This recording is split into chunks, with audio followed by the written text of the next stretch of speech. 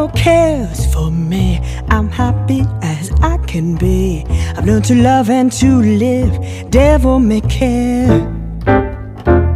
No cares and woes, whatever comes later goes. Welcome to a new edition of the Neon Jazz interview series with Nashville-based jazz singer Kandace Springs. During late March 2020, as the COVID-19 quarantine began ramping up, we talked to her from her home base of Nashville about her latest 2020 CD, The Women Who Raised Me.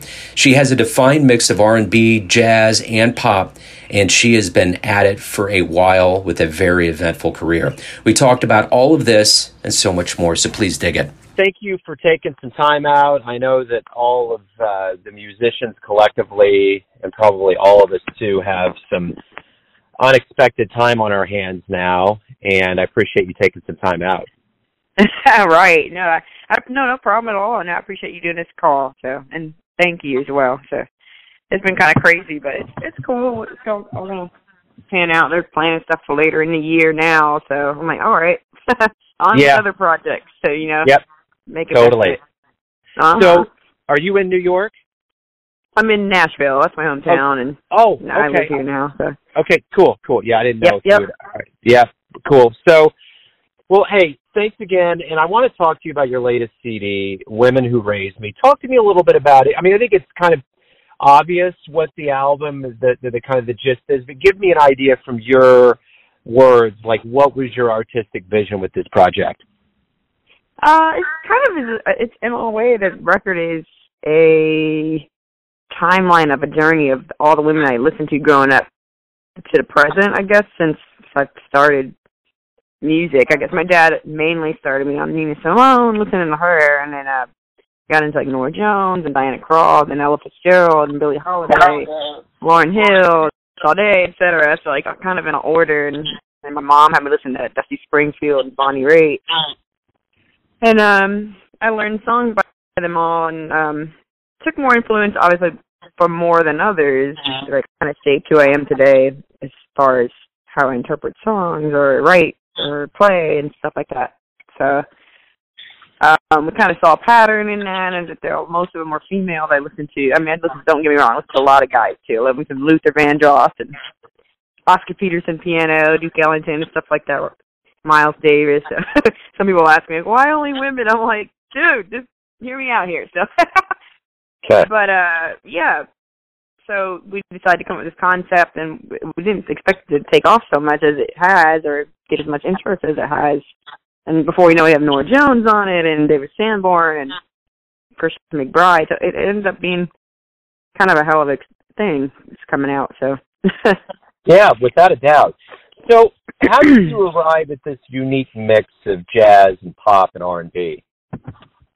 Man, that would be from my dad, definitely, I would say, but just what I'm drawn to naturally as well. My dad's a soul singer, funk, and he did a little pop. He could do everything though. He sang backup for Aretha on some gigs, and then Garth Brooks and Vince Gill, Faith Hill, and all of them. But he had a good mix, and I grew up watching live music and seeing his soul band play, and so that's kind of where I listened to growing up mostly.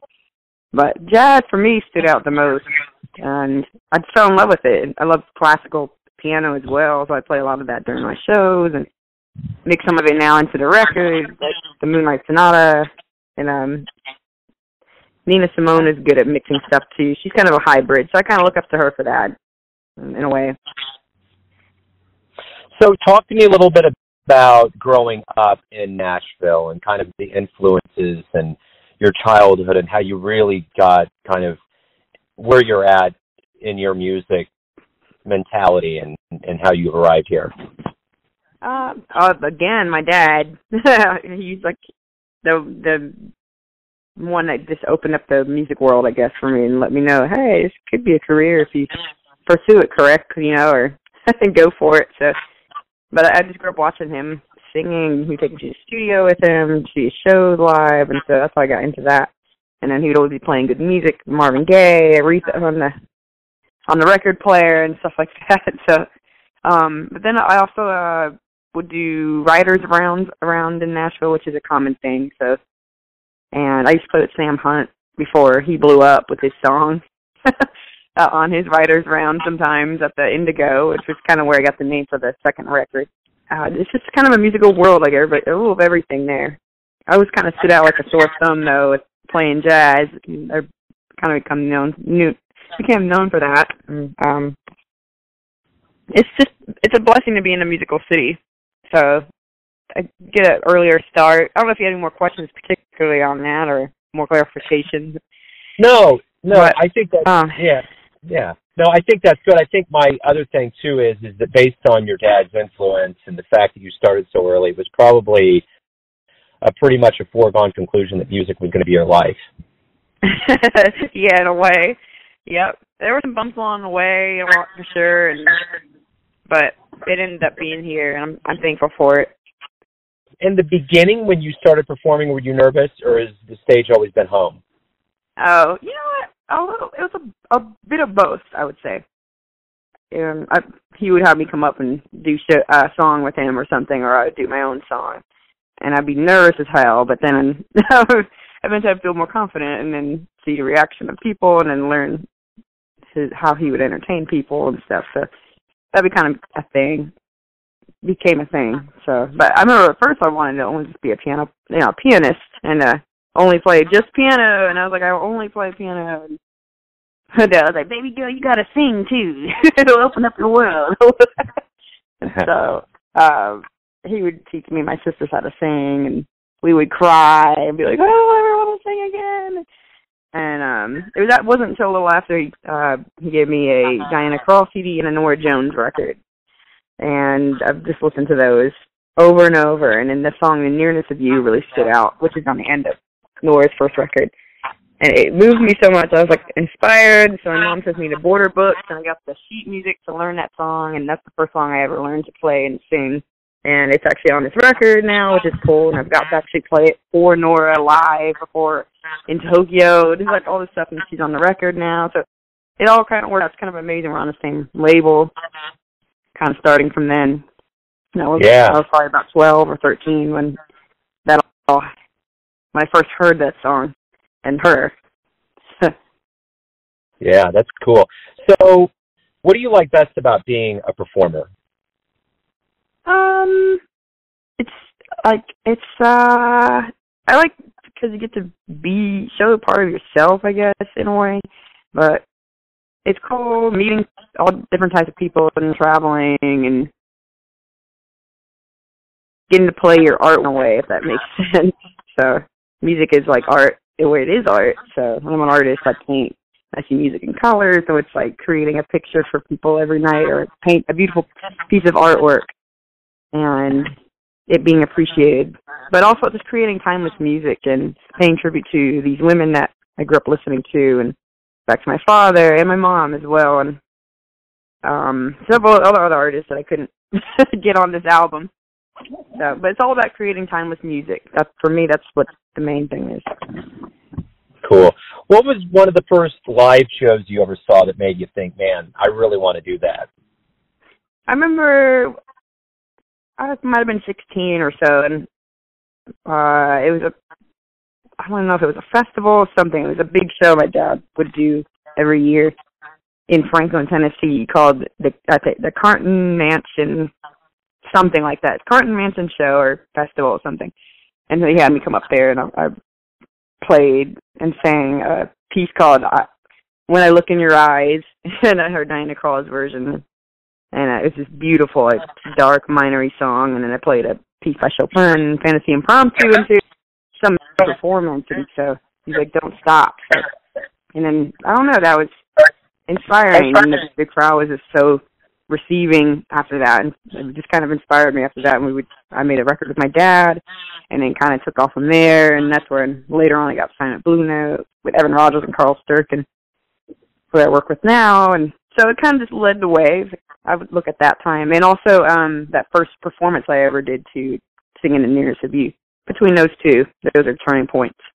So let me ask you this. You know, we're in a unique position in our American history and the history of the world, and you know, when we get past the fact that performers can't perform, and we're past the coronavirus, and we start having crowds that come out to jazz shows and start seeing music and becoming a part of the world, what do you hope is the realization that people have when they actually get reincarnated into art? What do you hope that they do or get out of it, or a realization that people might have?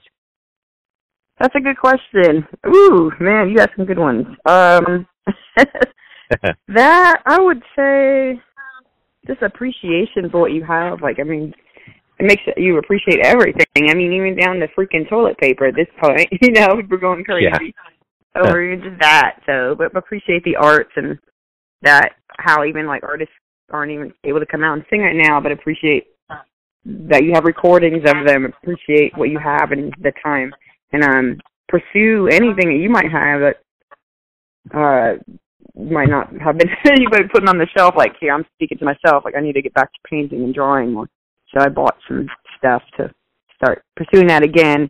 I just hope people appreciate the beauty of art and music when they have it, and, you know, buy records and support the artists as much as they can, and paint more, create more, all of that. So we need it. We need it right now, especially. I think it'll be more appreciated after.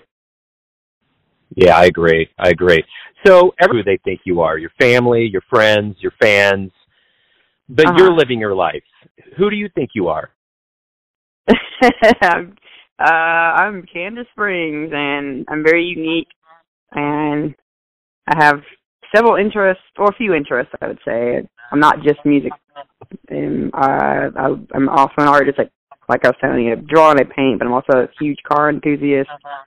And I collect cars, I buy and sell cars, I fix cars, so that's my other thing. I was actually going to go to school for that. That was a competing career on my music. But so that's what I'm doing right now on this off time. So I just sold a Jeep yesterday, a CJ5. It's pretty cool with a Toyota swap. And so that's what I do. I'm Kandace, and I play sports. I play soccer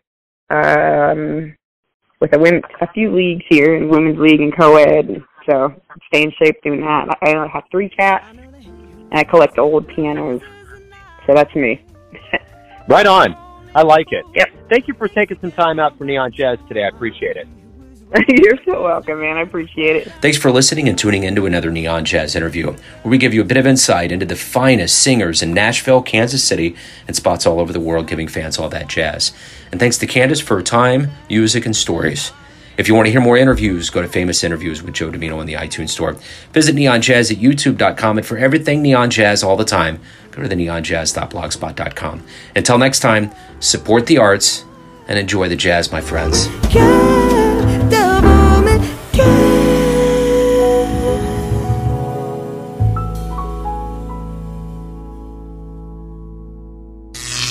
Neon Jazz.